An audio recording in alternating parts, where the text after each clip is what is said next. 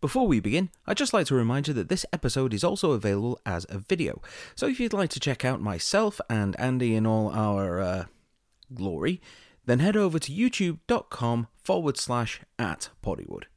For now though, enjoy the episode.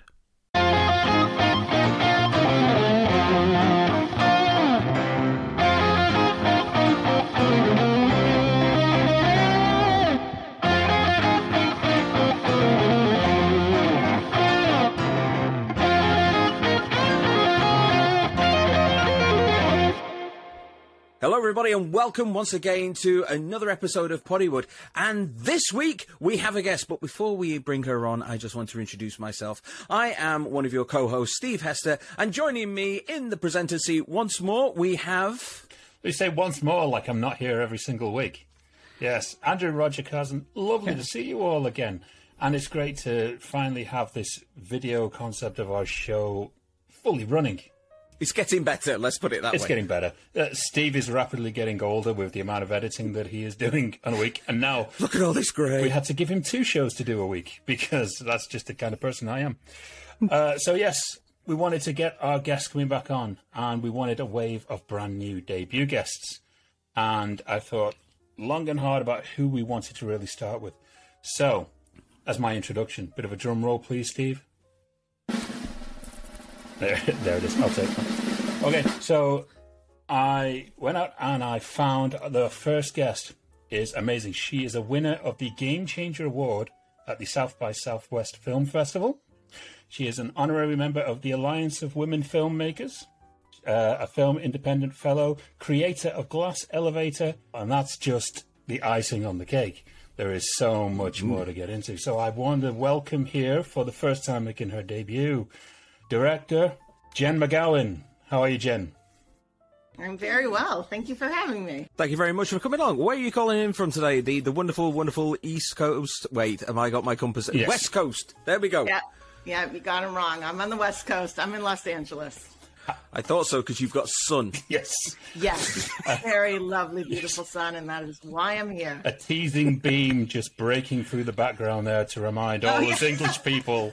Yeah. What we are losing. Sure, we don't. Sure. Well, that's my husband's British, and that's one of the reasons he moved out here. Definitely. Yeah, the lucky one to escape.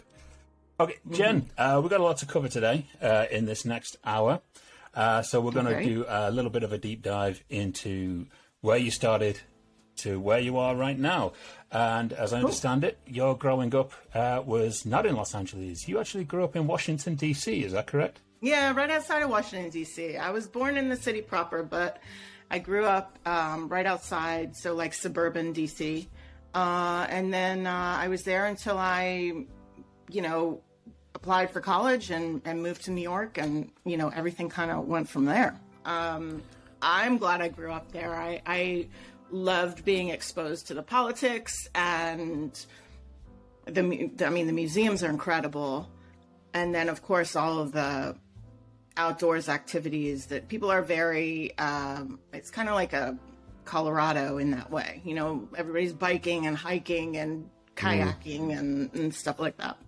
Yeah, it's a very bike-friendly place. Mm-hmm. Unlike New York, which is just like every man for themselves, really.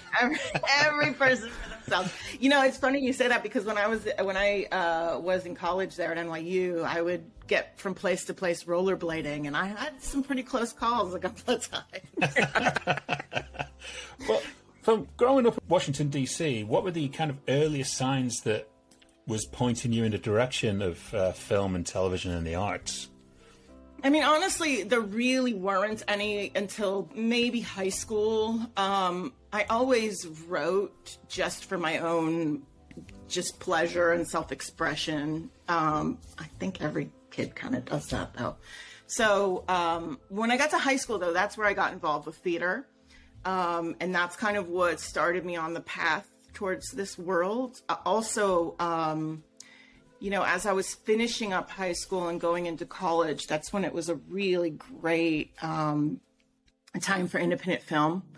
Sundance was really dominant in that way of finding new American voices. And that was very exciting. You know, you'd go to your non-Blockbuster video store and just talk to the clerk and say, you know, what's new, what's interesting, or you go over the shelves and everybody has their employee pick, or you know.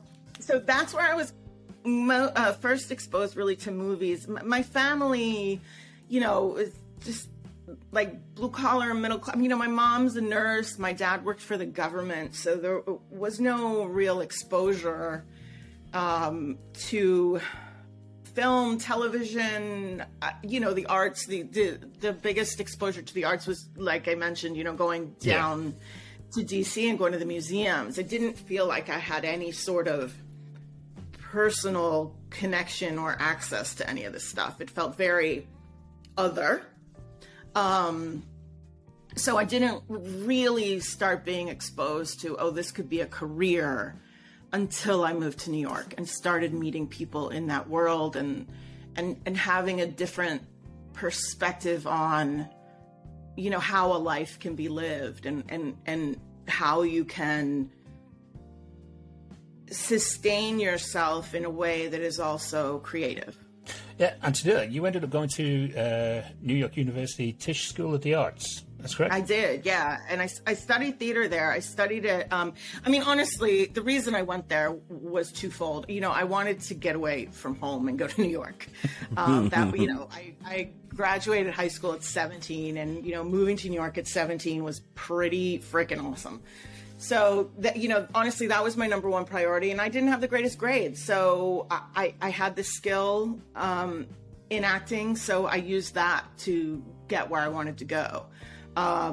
So when I auditioned, I got in, and luckily, you know, that weighed heavier than other things in the application.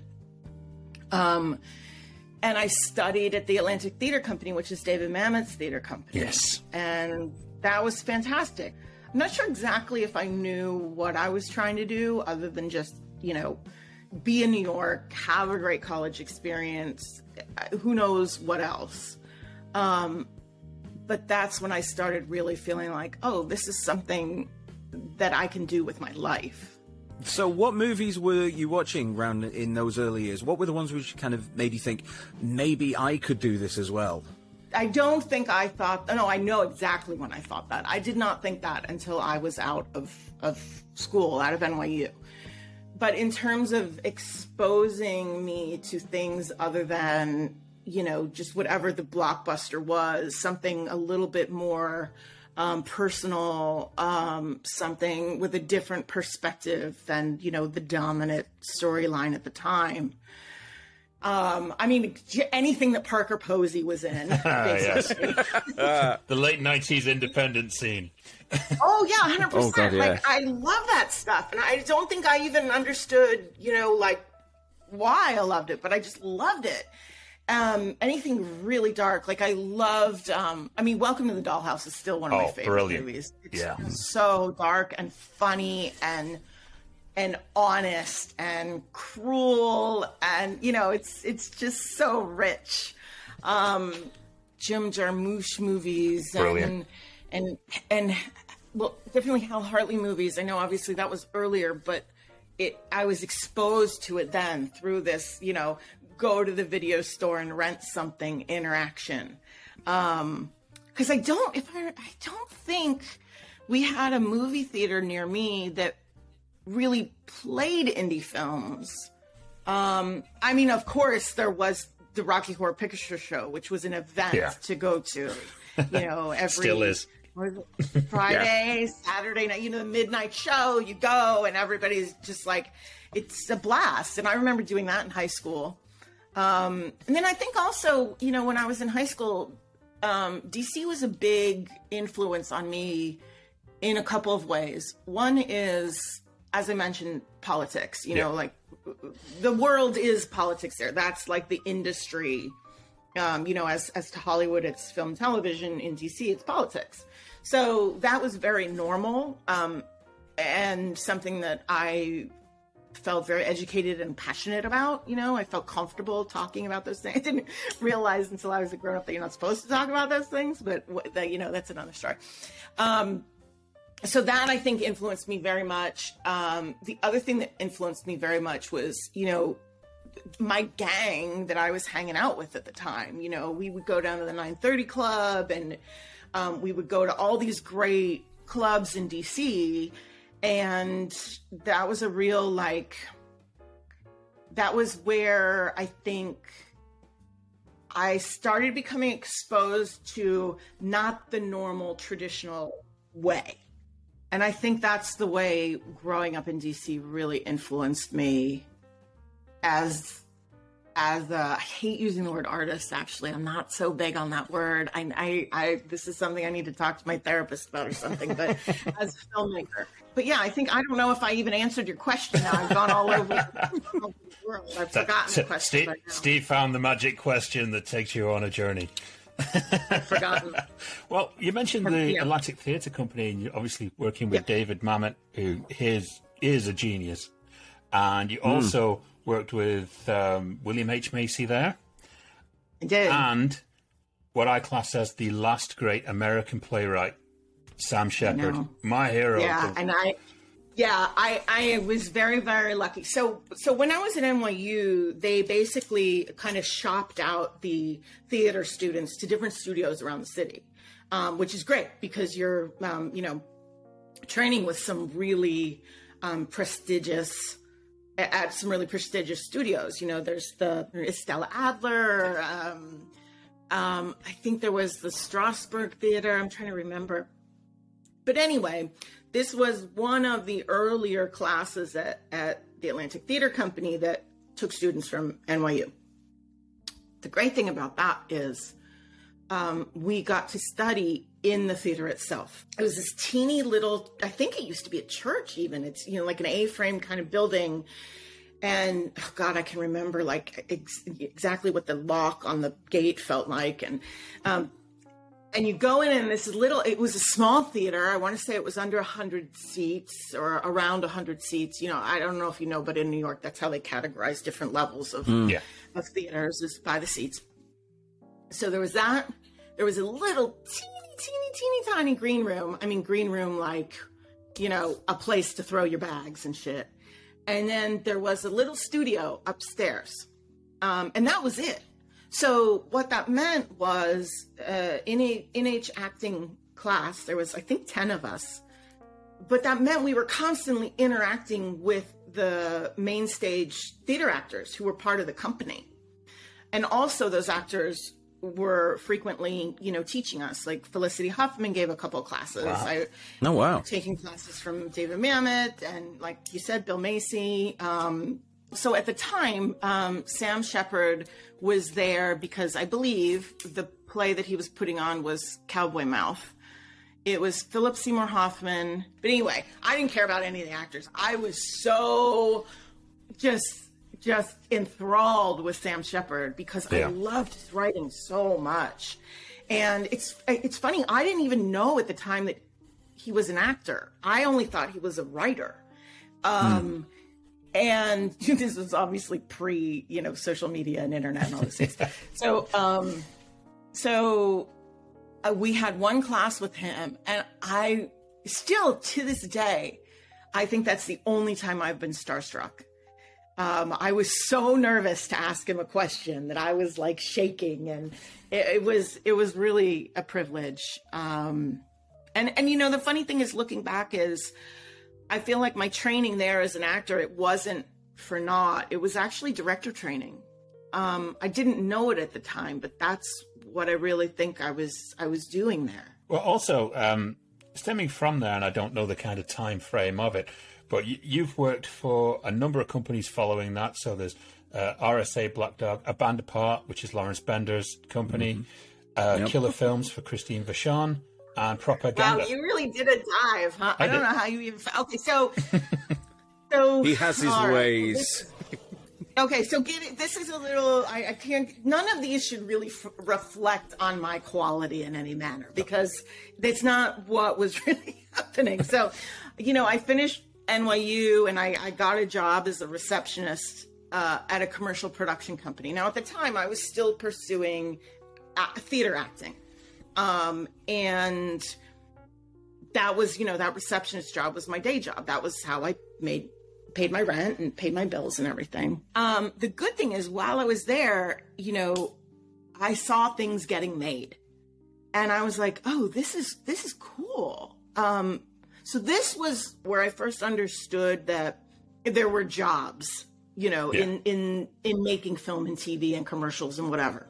But again, I was still looking at it as my day job, so I didn't really assess things in that way. I was, sure, I'd show up, I'd answer the phones, I'd go home, that's fine, and I'd meet people, and, like, for example, one of my dearest friends was a storyboard artist I met at the time, and we're still in touch, and he's worked on all my stuff, and he does amazing stuff. Like he just did Creed 3, and I cannot wait until I have a proper big movie to work with him on. When I was there, I was getting cast in all these like girl next door, boring roles. And also, I think because I didn't have anyone in my life who came from the world of film or television or theater, I didn't have a lot of context. I didn't have any context really for how to build a career or a life in that way. I think looking back, if I had just stuck with it, perhaps that could have been a career that would have worked out for me, but I was far too impatient. I didn't see that what I was going through was a process. It felt like an end, which was irritating to me. So I didn't like the roles that I was getting. And I was like, well, I got to do something about this, because I'm just not the kind of person to just accept the world. So, I saw what was going on around me. I was like, I can do this. I can make something. So that's when I wrote and directed my first short film. And, it was on 16 millimeter. And that meant, big cameras and trucks and, putting all this stuff together, which I had zero experience with. But I pulled it off. And, it's a shitty film. I'm really surprised my husband stuck with me, considering he saw it once.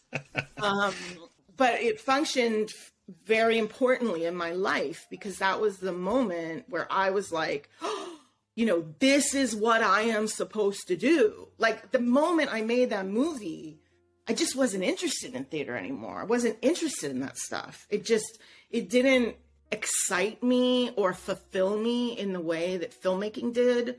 Mostly because, when I was in school, when I was at NYU, I was getting to do great roles and great, Sam Shepard stuff, like great stuff. Well, that's not what happens when you start out as a little, actor in New York. But this I could control. I loved and I still do, every single aspect of making a movie, whether it's from finding the script to doing the color. Every part, when I'm doing it, is my favorite. You're all in. So yeah, and so that was kind of my Goldilocks moment when I was like, this is what I'm going to do with my life. I just instantly knew. Okay, possibly scrolling back just a little bit here. Obviously, when you started out on independent feature films, doing a little bit of research, you were involved with one of my favorite films, I believe, in some capacity. That was Boys Don't Cry. I worked at this company as a receptionist. Then I got hired by my friends who were opening the New York, my friends now, at the time they were my employers, my bosses, who were opening the New York office of A Band Apart. Yeah. And they hired me to be the receptionist and then the coordinator in-house. So that's how I kind of went more down that track. And then I started working as a production assistant and then a coordinator in commercials and music videos. And in New York at the time, you never had to look for work. There was just work. Yeah. There were $1 million music videos on the regular. It was great because I'm still being exposed to and getting to work with, the best crews and some of the most phenomenal directors in the industry. And one of the jobs, which at the time was just a job, was working as a production assistant on Boys Don't Cry. And I didn't know it was foundational until I look back. But that was the first time I ever saw a female director. Kimberly Pierce. Yeah. And I've very, very fortunately got the ability to tell her this since then. And I think that is why that I ended up being a movie director and not a commercial director. Yes. Because and it didn't even occur to me. It's not something I was like, oh, I can't do that. I don't see anyone. It didn't even occur to me. I'd never seen a female director ever. In theater, I had. And honestly, so I worked in commercials because the music videos kind of died down after a while, but I worked in commercials as a UPM, a production manager, and a producer for years and years and years. And I did that as my day job, basically kept two different careers going at the same time. And I never told one that I was doing the other until after my second feature.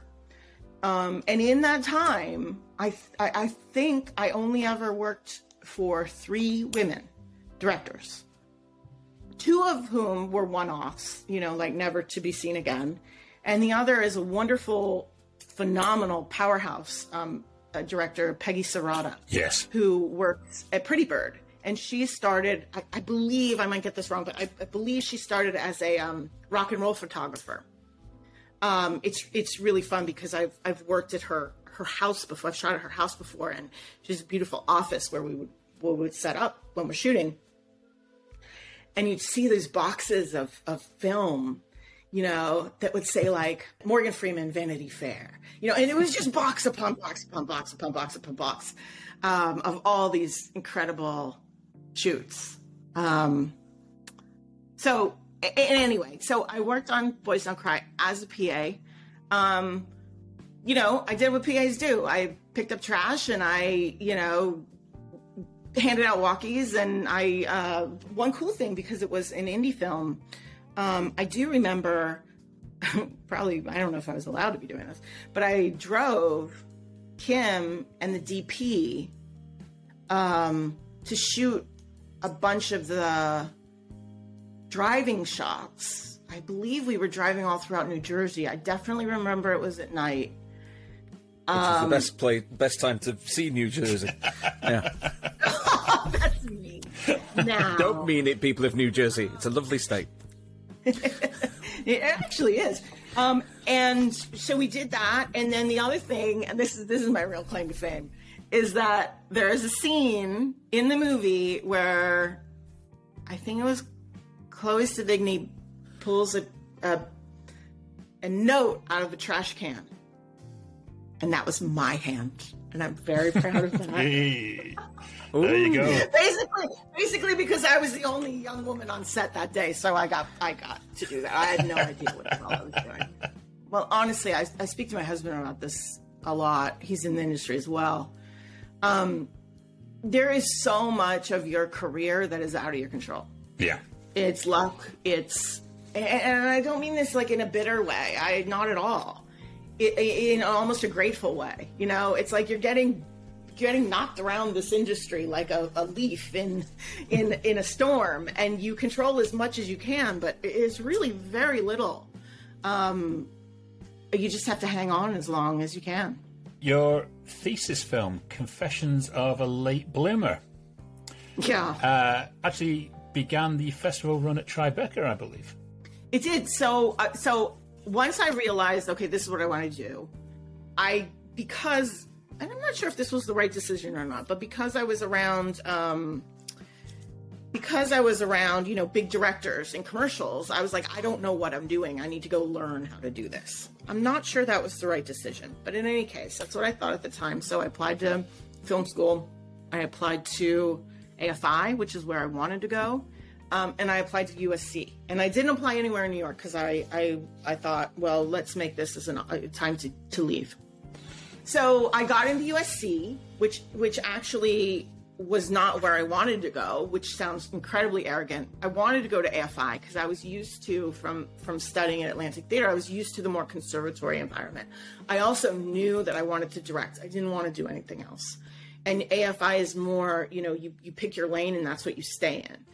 Whereas USC is a bit more general and you kind of find your way as you go. So I went.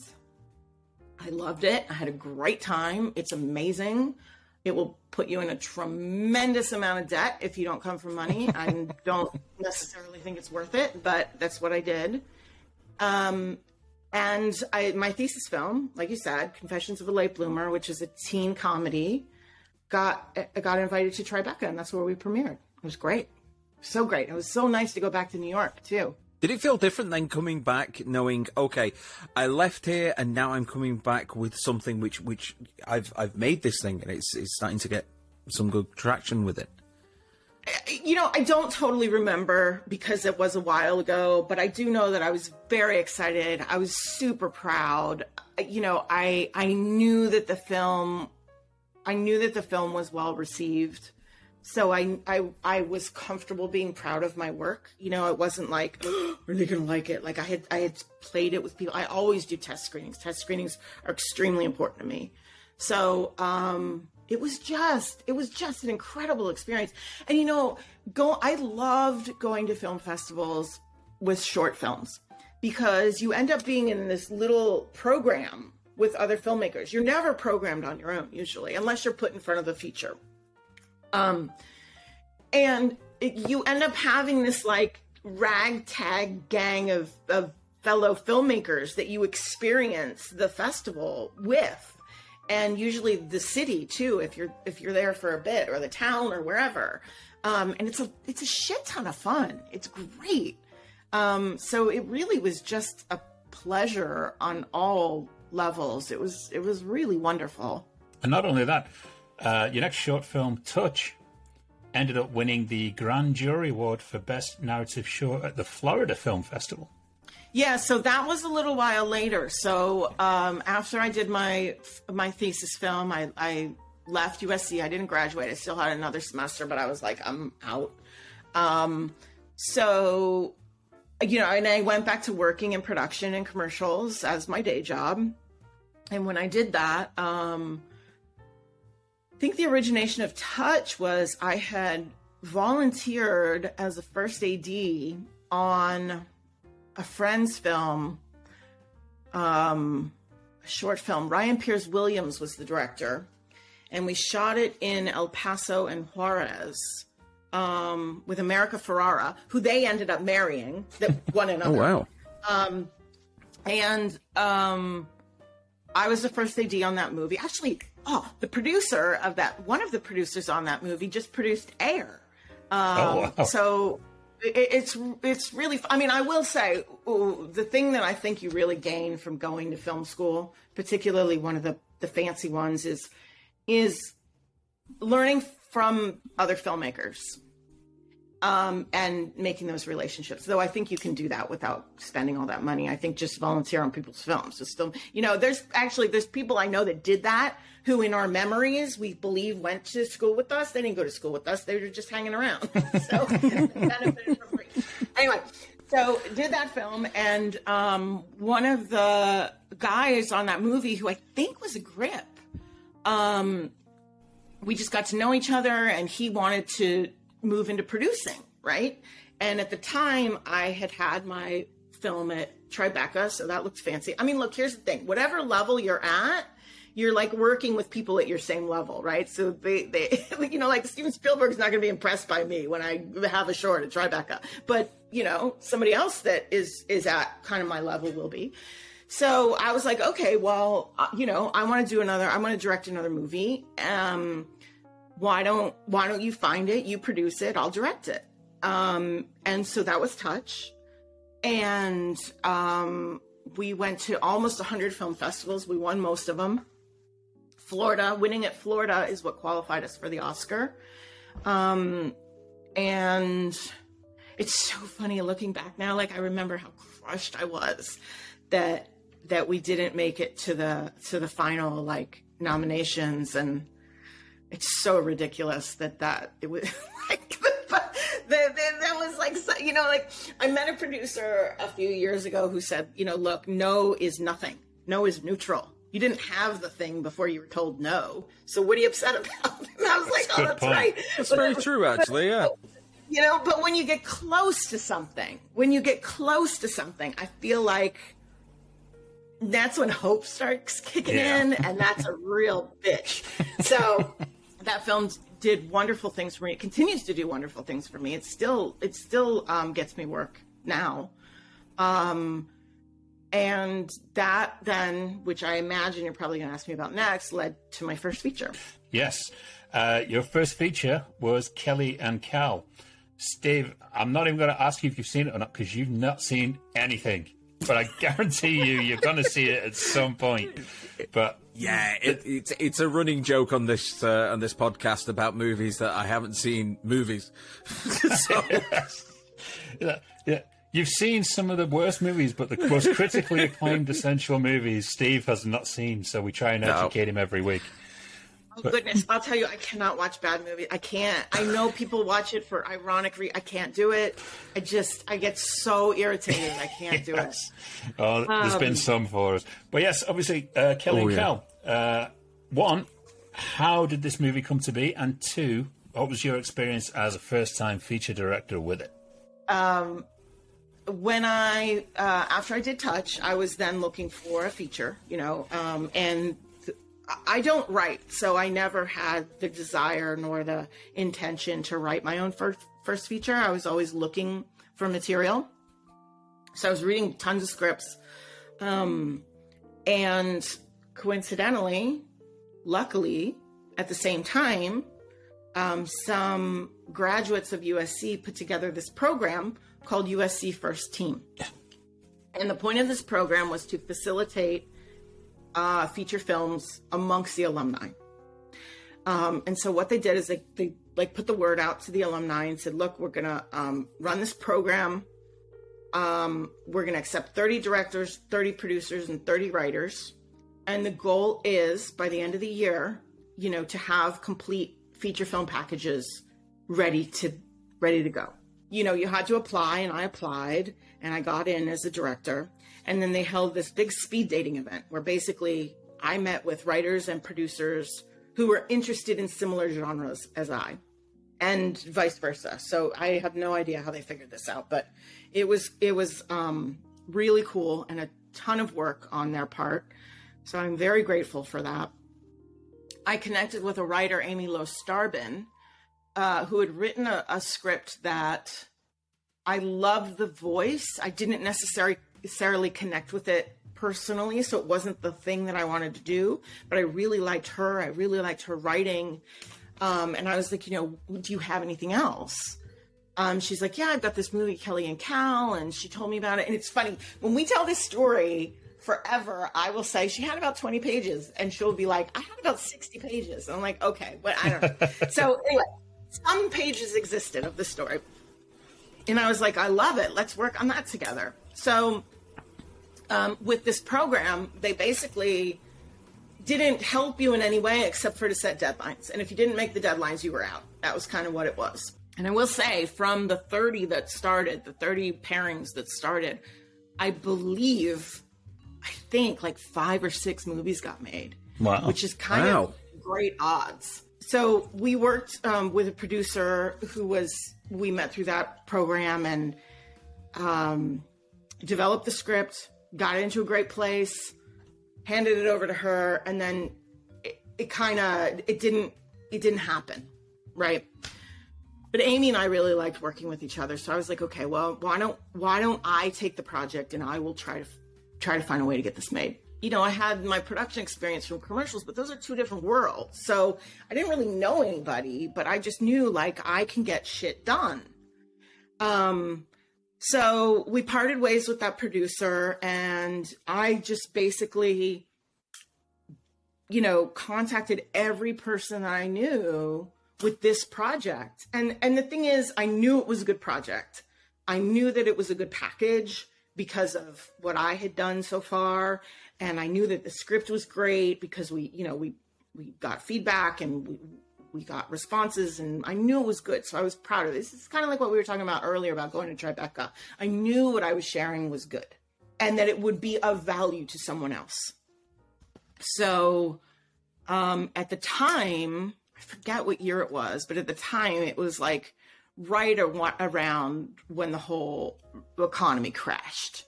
So there was very little money going around for independent films. It just wasn't the top priority. You know, people were trying to not lose their houses. Oh, yeah. So what I was frequently getting was, love the project, love the script. Either I have too much on my plate to take something on. Yeah. Or I don't have the ability right now to raise money. Can you come back? And that was mostly what we were hearing. So every time I heard that, I was like, no, I want to make it now. Who do you know that might be interested in a project such as this? And that's how I went. And I think I spoke with over 50 producers, none of whom I knew before I started this process. You know, I kept getting referred and whatnot. Now, while I was doing this, Touch was still on the festival circuit. And completely out of the blue, I got a call from two producers in New York. Their company was called Spring Pictures, Mandy Tagger and Adi Azroni. And they just randomly called me. And they were like, hi, you know, we're independent producers from New York. We came across your film Touch on the festival circuit, and we really loved it. And we wanted to talk to you about, you know, if you have a feature you want to make. And I was like, what? This is bullshit. I'm like, okay, yeah, sure, that's what's happening. So now at the same time, I had gotten really close with a producer that I loved, we were doing legal contracts back and forth. She didn't have the money to get the film made at that time, but she was like, look, I think I can raise it. It's going to take some time. And that was the best I was able to achieve, you know, and this phone call happened. And I was like, well, you know, I have a few things. The one that is most ready is this project called Kelly and Cal. I am speaking to another producer about it.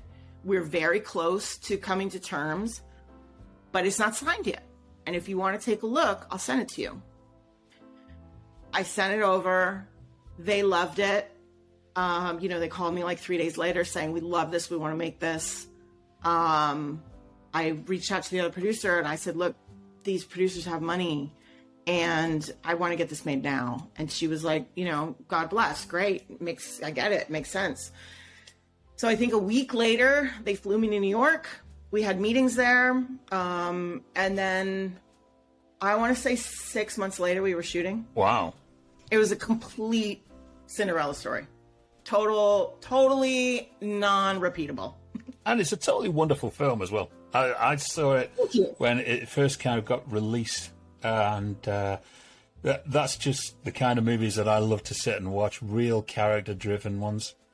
That on the I think when you know the film, you can see what I was talking about earlier about what drew me into this industry is also what attracted me about that script.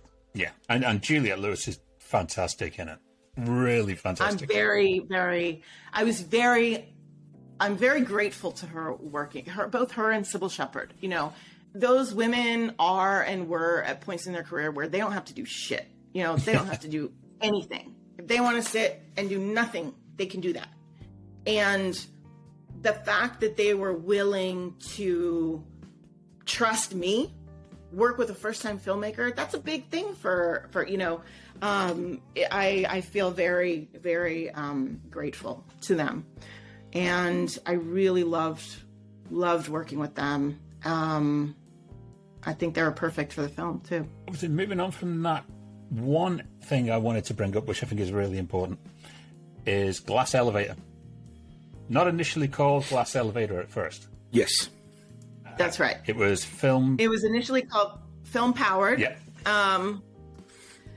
Okay, so that project is something that's a little heartbreaking to me, but because it closed a couple years ago. But while it was in existence, I'm very proud of what I was able to achieve with it. So basically, a friend of mine was holding these kind of, I mean, she called them salons in her house in a loft downtown. And she would basically invite a variety of women in the industry to just kind of come and hang and talk about, what was ever going on in the industry at the moment. And it was a real cross section of people. It was like lawyers and actors and directors. And it was really great and very stimulating and exciting to be around, like-minded people from very different areas of the business. A lot of times you're only around what you're doing, other directors or other writers. And it's like, well, that's great, but I don't work with other directors. So as much as I love having drinks and shooting the shit, it's not really gonna, further my career in any fashion. I need to know other people, and other people need to know me. This is gonna sound really basic, but I love learning stuff. I get really excited about learning. And I think that's also one of the reasons I love this career, is because you never know 100%. You're always learning. And if you're not comfortable with that, this is not a great business. So what I realized was, every time I talk to someone, there is an exchange that happens. They learn something from me and I learn something from them. And I was like, okay, how can we kind of systemize that? And scale that experience up. And at the same time, having done my first feature, I was becoming more and more aware of the industry and the gender politics of the industry. And then looking back on my career going, oh, wow, yeah, I never worked with any women. I was always the only one. I didn't realize it, but that was the case. Why? That's horrible. How can I fix that? What can I do about that? So, the basic idea of Film Powered when it started was, and it was also very important to me, by the way, something I think that you see happen a lot in industry towns like New York and LA is there's always workshops. There's always workshops, right? And I'm like, yeah, but the people who need the workshops can't afford the workshops. So this doesn't make sense. Like, why are we preying on people who just need information? So the other thing that was very important to me was that whatever this was going to be free. So basically what I did is I created it was a tool online that women will become members of this group at the time called Film Powered. And when they became members, they would get 2 credits. And you were incentivized to participate with one another by gaining more credits. So for example, if I taught a class about blocking, I would get a credit. And then I could use that to take a class about VFX. And it was all the members who were teaching one another. Because I really feel like you learn the most, especially because the industry and everything changes so much, so fast now. You learn the most from those who are already kind of in your orbit, maybe 1 or 2 steps ahead of you. Because they're participating in the same industry with the same tools amongst the same people at the same time. So that went on for, I want to say 5 or 6 years. In the middle of that, we partnered with a company, changed the name to Glass Elevator. There were over 5,000 members. Wow. It was international. We had, I think there were over 500 classes and events that were all free. And then, we grew other things as well. Like, for example, I added a element where people could employ members. And I think we had, and the rule about that was it had to be a fully paid job, no internships, no, bullshit like that. Any minority group, anyone who is not the dominant paradigm can frequently be taken advantage of, for doing free work because they just want in so badly. Yeah. So that was very important to me. And lots of women got work off of it. And more importantly, all of these things were before COVID, so they were in person.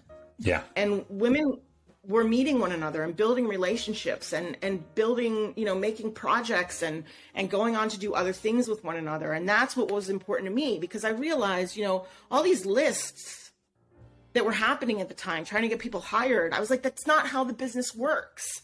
I knew from being a producer, you hire people you know. And the reason is because if they fuck up, you're going to lose your job. So it's very important that you have in-person experiences with people, just so I know, do they show up on time? Are they enjoyable to be around? Are they responsible? Are they organized? These are things you need to know. And, I would always say, like, these classes were basically excuses to get these women to meet. And because most of these classes were, 10 or 15 people, people made real relationships, rather than going to a panel or a mixer event where there's 50 or 100 or 200 people. So I'm very proud of that. I wish I could have taken it further. I really wanted to, but, for the first 3 or 4 years of it, I ran the whole thing myself and funded the whole thing myself. And it just wasn't sustainable. I grew it to the point that I could grow it, and I needed help.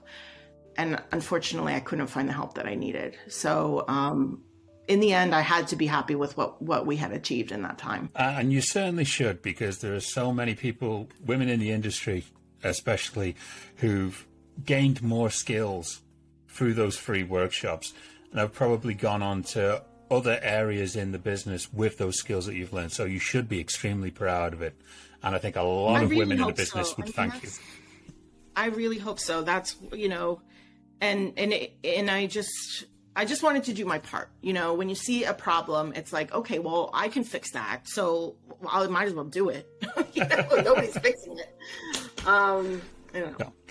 Well, very briefly, your next feature movie would be Rust Creek, which was done with the Lunacy Productions mandate to support female filmmakers. And very happy that you are with it, because most of the key roles were taken up by women. That's right. And that's important to me, to hire the same way that I try to talk about the business. And honestly, it's not always easy. It depends on the particular role you're hiring or where you are. Like, for example, our crew was not as ethnically diverse as I would like. We were shooting in Kentucky. So I try to constantly put diversity and inclusion at the forefront, not because it's the right thing to do, it is, but also because in my experience, what I have found is once people are working professionally, the women and the people of color, whatever role they are in, have had to work harder to get there. Yes. So they're a great bet. So Rust Creek, I was trying to put together a film called Millie to the Moon, which I adored, and I couldn't put it together. I was trying to duplicate the same thing that happened with Kelly and Cal, but I wasn't able to put it together. One of the meetings that I had was with a financier, Stu Pollard, whose company is Lunacy Films, and I had pitched to him in a meeting about that film as a potential financier. And he didn't respond to the material, but we got along really well. And he was like, I have a project I'd love to send to you if you'd be interested. And I was like, yeah, absolutely. And that was Rust Creek. And I read it and I loved it. And I loved it not only for what it was, but for what I thought it could be and for what I thought I could do with it. And I just went all in. I was like, yes, this is what I want to do. Let's do it. And actually, similar to Kelly and Cal, I think we were shooting like 3 or 4 months later. So that was the film with Hermione Corfield. We shot it in Kentucky over 22 days. And that one did great. We sold it to IFC. We did great on Netflix. It's been on Amazon, all the places. And that is the project that really helped me break into television, because I wasn't able to do that before making that movie. Well, Steve, you know a fair bit about television. I think you see more series than you actually do on movies. So yes, looking in here, Jen, although she is a great independent filmmaker, she transferred very well over to horror and science fiction, surprisingly. And not only that, for major franchises as well. The first one we've got to start with the episode of The Purge entitled Happy Holidays. Now, what is surprising about this, that I found out this week, this is actually received as one of the best episodes of the second season, and it was your only episode you directed. I did not know that. Thank you for telling me. Oh, yeah. Yeah. I'm very happy to hear that. Now, here's one thing which the Purge itself has been one of these movie franchises which kind of grew from, shall we say, a slightly mixed reception for the first one, and then it's become more and more and more wildly loved as it's been going on. How did you feel coming to this series? I mean, I was excited. It's a great project to work on. I was very lucky to start there, you know, with a big brand, a piece of IP, which is exciting because, you know, it's different when you're directing something that is known. There are certain things that your audience is expecting, and you want to give that to them. At least I do. So I thought it was a great opportunity, and I was very excited. When we shot in New Orleans, and TV goes pretty fast. You know, it's a moving train already that you, as a filmmaker, you jump onto. You know, everything's already happening, kind of whether you participate or not. And you just have to jump in and do the best that you can with what you're looking at. Well, if you're going from something like The Purge and obviously Star Trek Discovery, how much are you allowed to express yourself creatively versus the needs of the series? So that's a question that comes up a lot when you're talking about the difference first between film and television, and then you're talking within television. You know, are you talking about what kind of material are we talking about? And in this case, you're talking about a franchise material. As a director in television, you know, there's a couple of options. There's episodic directing, which is what I'm currently doing. There's pilot directing. And there is, there's also producing directing, and there is, you know, directing like limited series. Of them, directing limited series is probably most similar to film, where you get the most creative range, the broadest amount of range to work in, and then pilot, and then episodic. Aside from whether it be big IP or not, television is the writer's medium. You know, they are the ones that are in charge. I work for the writer. I work for the showrunner when I come on to work in television, as opposed to when I work in film, I work for myself. I mean, I work for the studio or the producer, of course, but creatively I work for myself. And it's funny because a friend of mine who started in commercials, directing commercials, and then went into directing television, and is now doing her first feature. We're in touch a lot during her movie, you know, just like for me to support her and whatever she needs. And by the way, she's a phenomenal established director in her own right. She's had a movie before. She's like, oh my God, this is amazing. I can do whatever I want. And I'm like, yeah, like this is why filmmakers like movies. But you know, in a way she kind of did it right, because she went from television commercials where you are very beholden to the agency and the clients, the brand, to something a little bit looser, which is television, where you're working for the showrunner, to something much more loose, where you're working for yourself. So I think in my move from independent film, where I get to do what I want, into television, where I work for a showrunner, it was very useful for me to have experienced commercial sets, because I understood that just because you don't get to make every decision does not mean you're not having a creative impact. The difference is your sandbox is just a little bit smaller. And there's the puzzle. There's the, which I find exciting. There's the further layer of the puzzle of not just how do I make this great, but how do I make this great and let it be the thing that it already is. You know, I can't do can't go in and be like, okay, Star Trek, let's do this grainy and all locked down in one single shot. Actually, the one single shot thing they might go with, but you gotta. There's a language to it, and that's cool. It's like as a musician, like, am I doing hip hop or am I doing jazz or am I doing classic rock? Those are different languages, and so. For me as a filmmaker, as long as I understand which one I'm dealing with, it's very exciting and it's very creative. Just not in the same way. Film directing and television directing are very different. I'm always surprised when I hear people say they're the same thing, because I'm like, I don't think you've done both then, because they're not. Well, also on the horror front, you were involved with Jordan Peele's reimagining of The Twilight Zone.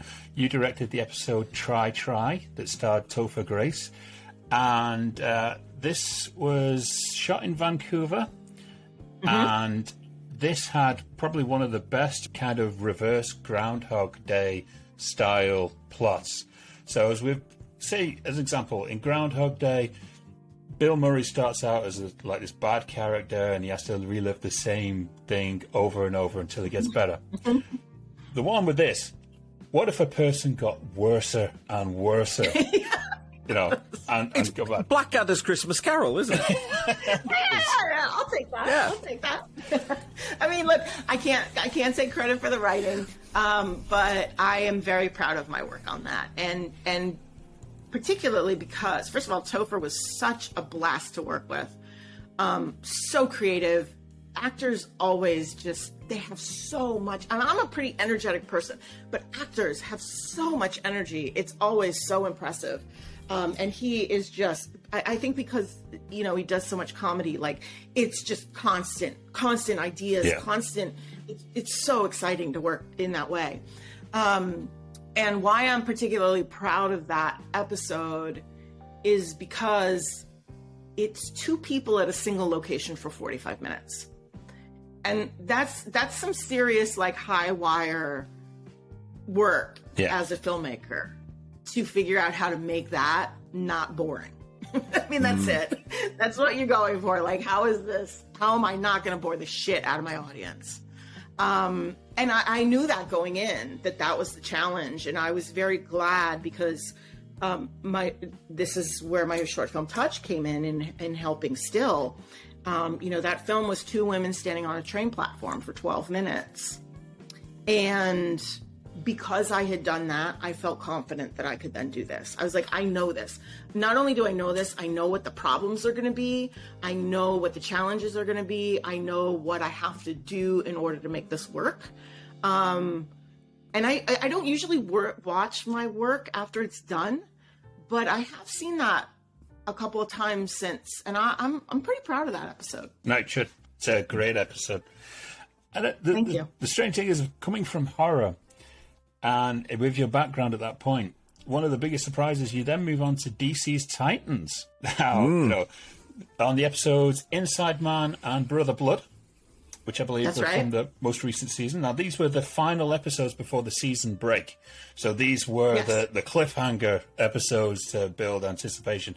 So coming from independent cinema to like the hottest thing on the planet, which is, the superhero world, So great.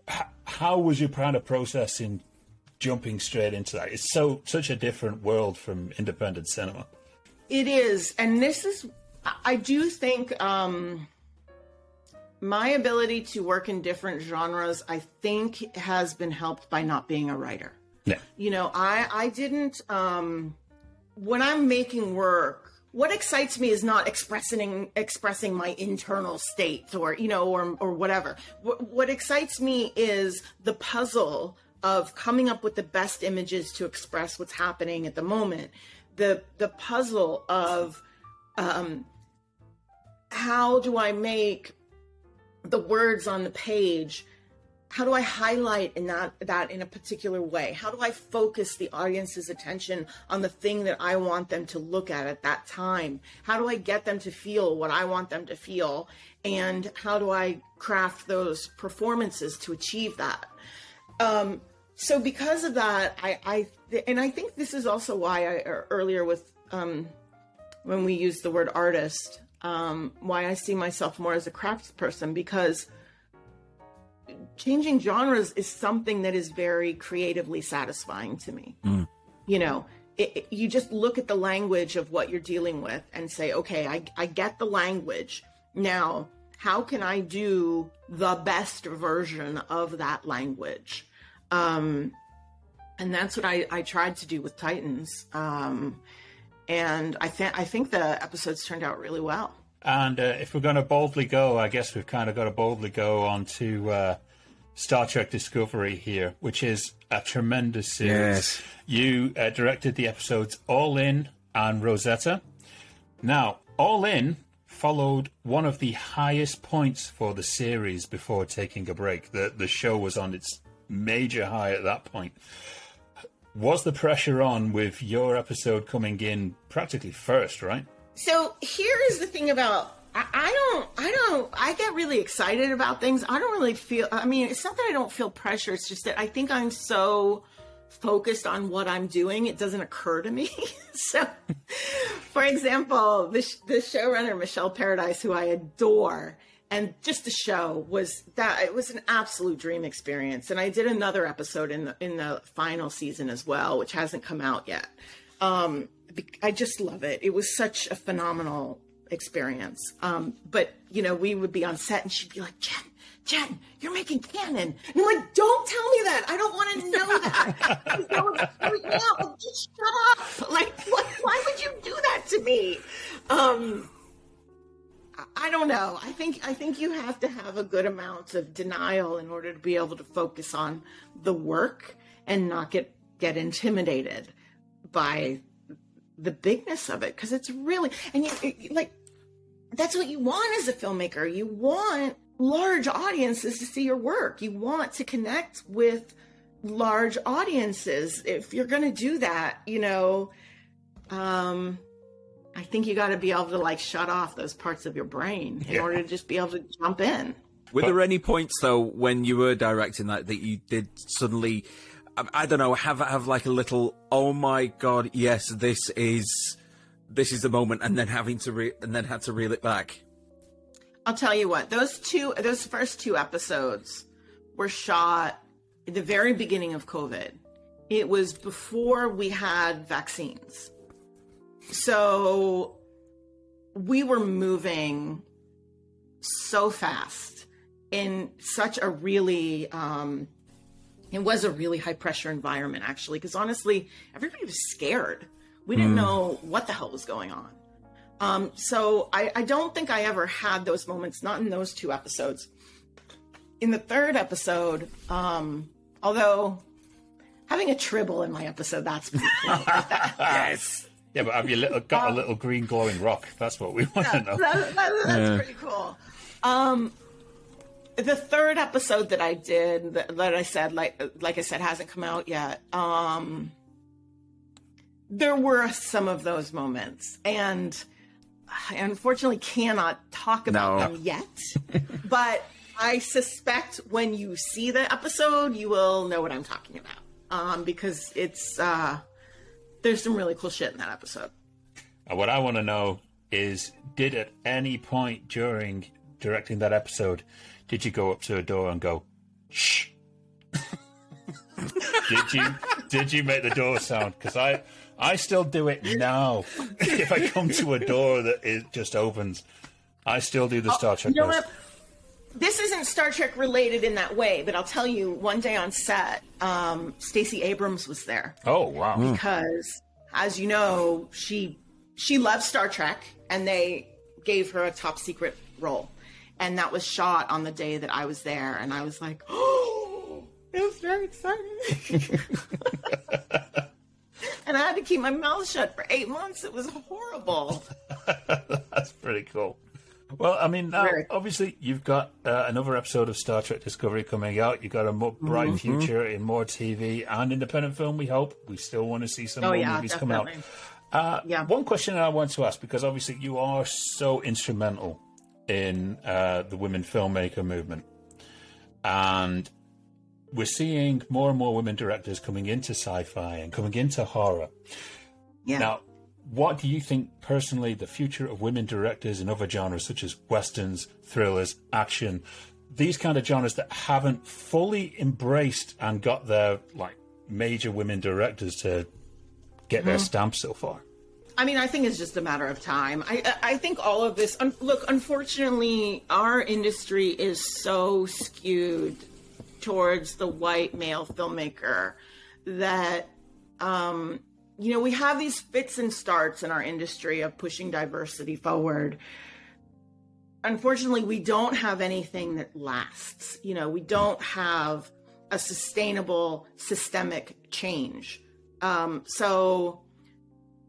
what we're having happen right now in our business, regardless of the strike, is a contraction. We had streamers for the last, 5, 8, 10 years where there was all this content being made.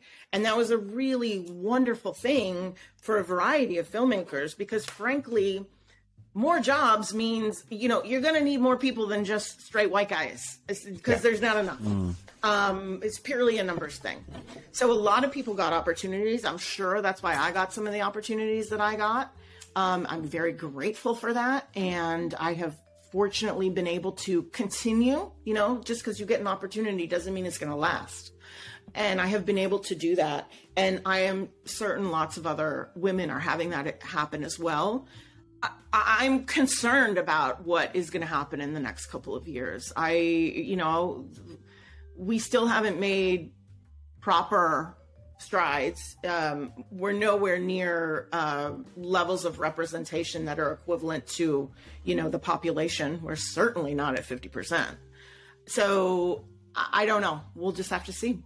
Well, today's been a fantastic episode. Can't thank you enough for coming on, and we really hope you've enjoyed it. Is there anything else that, apart from Star Trek Discovery, that you're currently looking to release? Anything to promote? Not at the moment. I do hope people check that out, and if they haven't seen my movies, I hope they check those out too. But anything else that I'm working on, unfortunately, is under wraps for the moment. But there's lots of good stuff coming. I'm very happy. Very excited. And we want you to let us know about them when they're ready to be told. We will feature it here on the show and let them know. In the meantime, Jen McGowan, thank you so much for joining us here as the first guest of the video Poddywood. Excellent. Thank you so much for having me.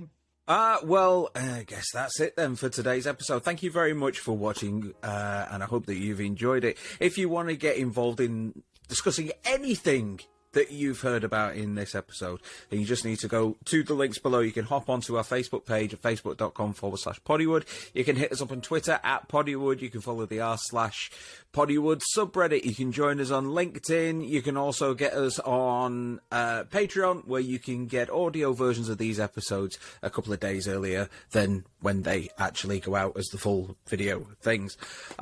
So for now, once again, it is a very big thank you to Jen McGowan. Thank you so much for having me. And we want some subscribers, so get down there. Come on. You're getting this content for free. Yes. So in that case, it is a goodbye from me. And I've got to leave too, or otherwise I'm going to be here all on my own.